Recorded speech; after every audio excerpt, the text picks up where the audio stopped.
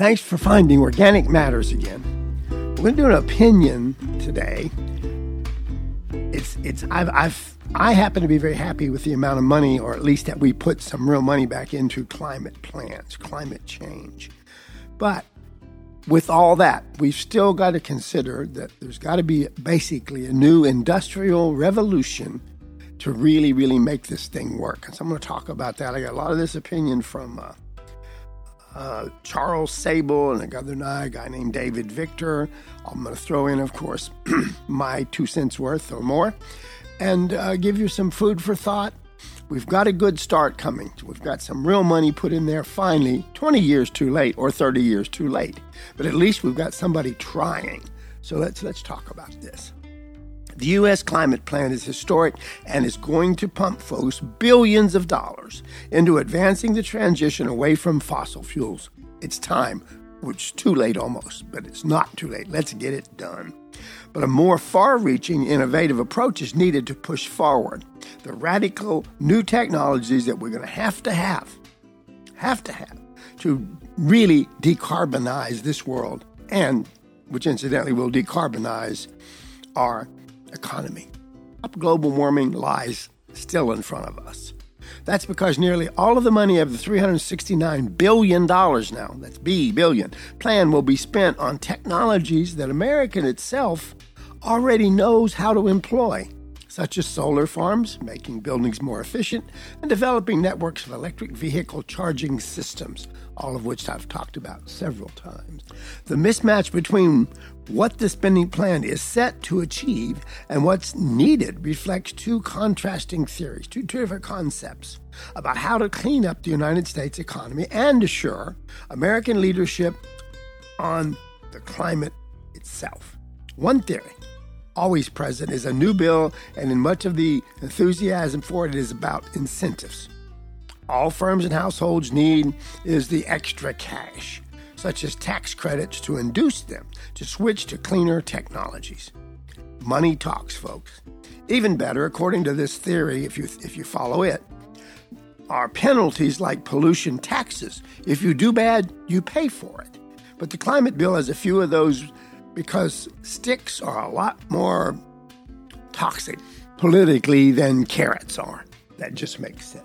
What we really need to look at now, what is needed, is industry policy that pushes companies and the government to test radically new solutions.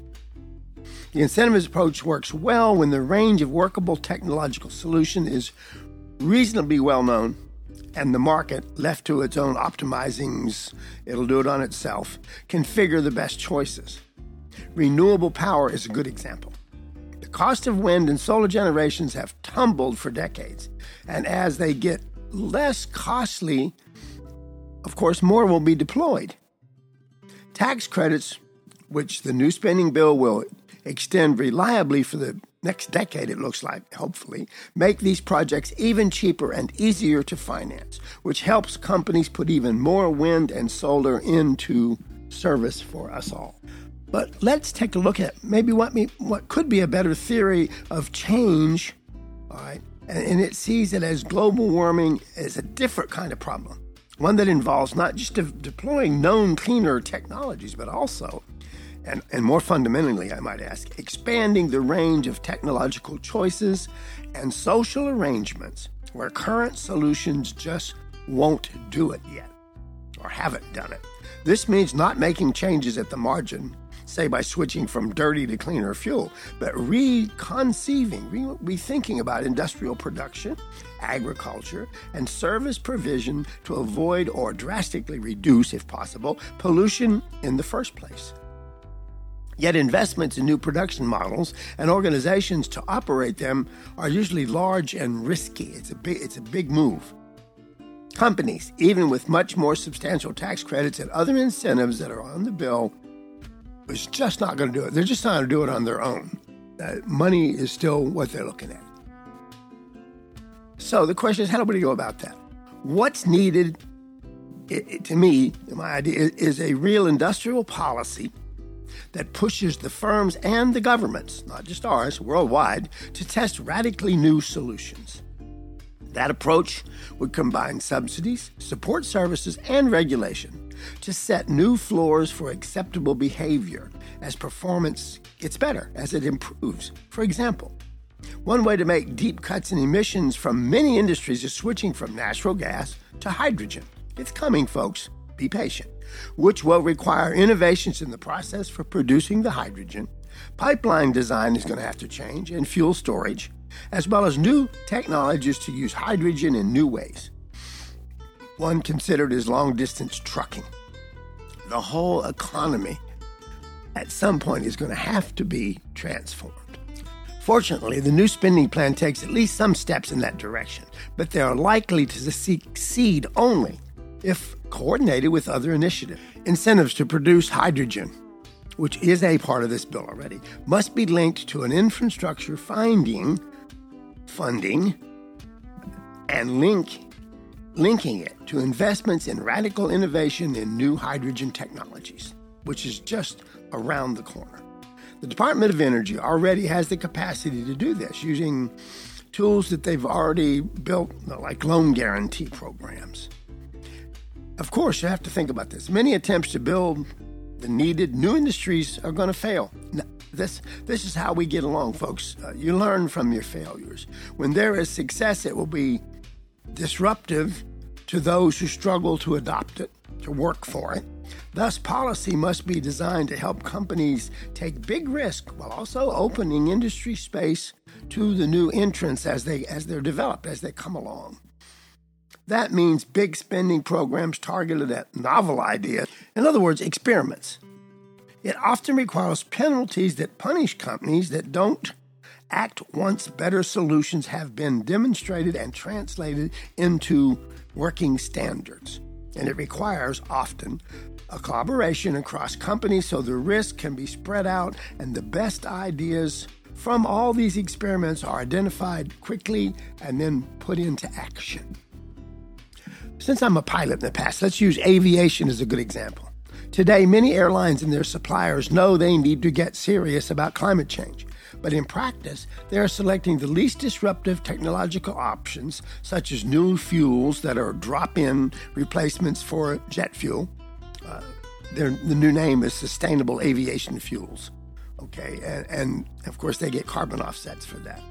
That response is an understandable thing. We've got to go through that phase. Airlines today don't have many other options, but it's unlikely to allow deep reductions in aviation's actual impact on climate, which incidentally is 2 or 3%, which doesn't sound like a lot, but add that up.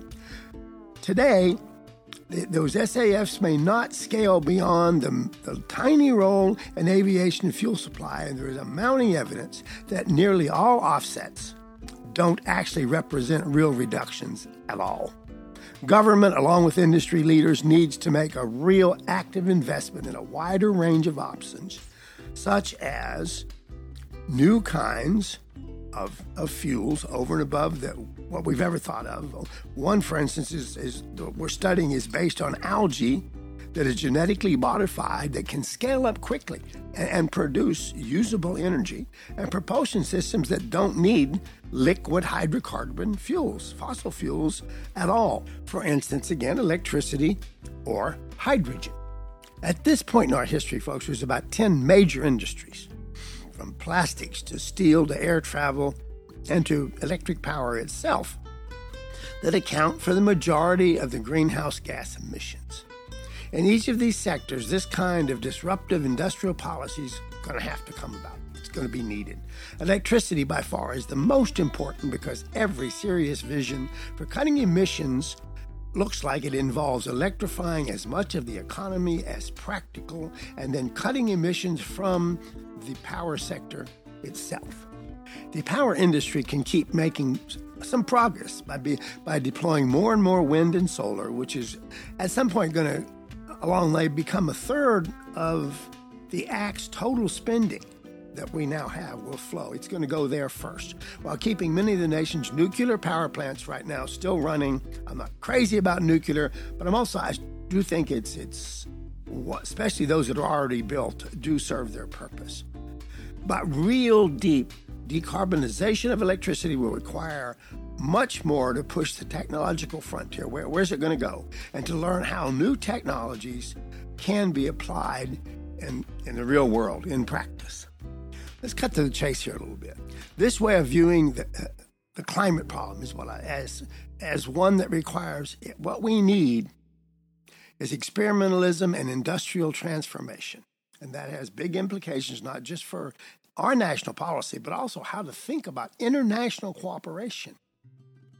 Climate change shouldn't be thought of as a giant global commons problem where the right incentives at the margin must be created in every economy around the world. But rather, though, it should be viewed as a problem whose global solution will emerge from little clusters of early movers, people that get rolling, governments and companies involved both, that create industrial, let's call it revolutions, sector by sector, one piece at a time.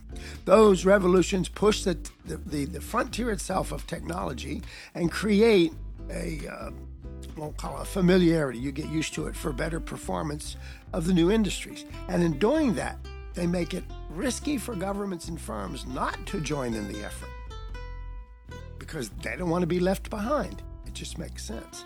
So although this $370 billion climate bill wasn't designed really for experimentalism, a big dose of experimentalist thinking, that kind of thought, I call it science, can guide what happens next. In closing the thoughts on this, first and foremost, the White House itself must build a system of monitoring how the bill is put into practice. How are we going to use that money? It is great for me. There's a guy named John Podesta that I follow. He's a veteran of both government and climate policy, and he has been tapped. He's been taken to help oversee the process. Following the mindset of incentives, the bill's biggest programs work through tax credits.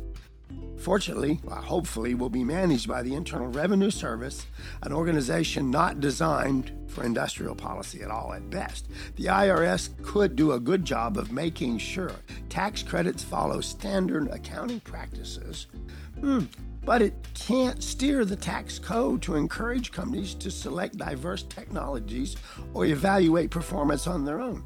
I think regular reviews from the outside,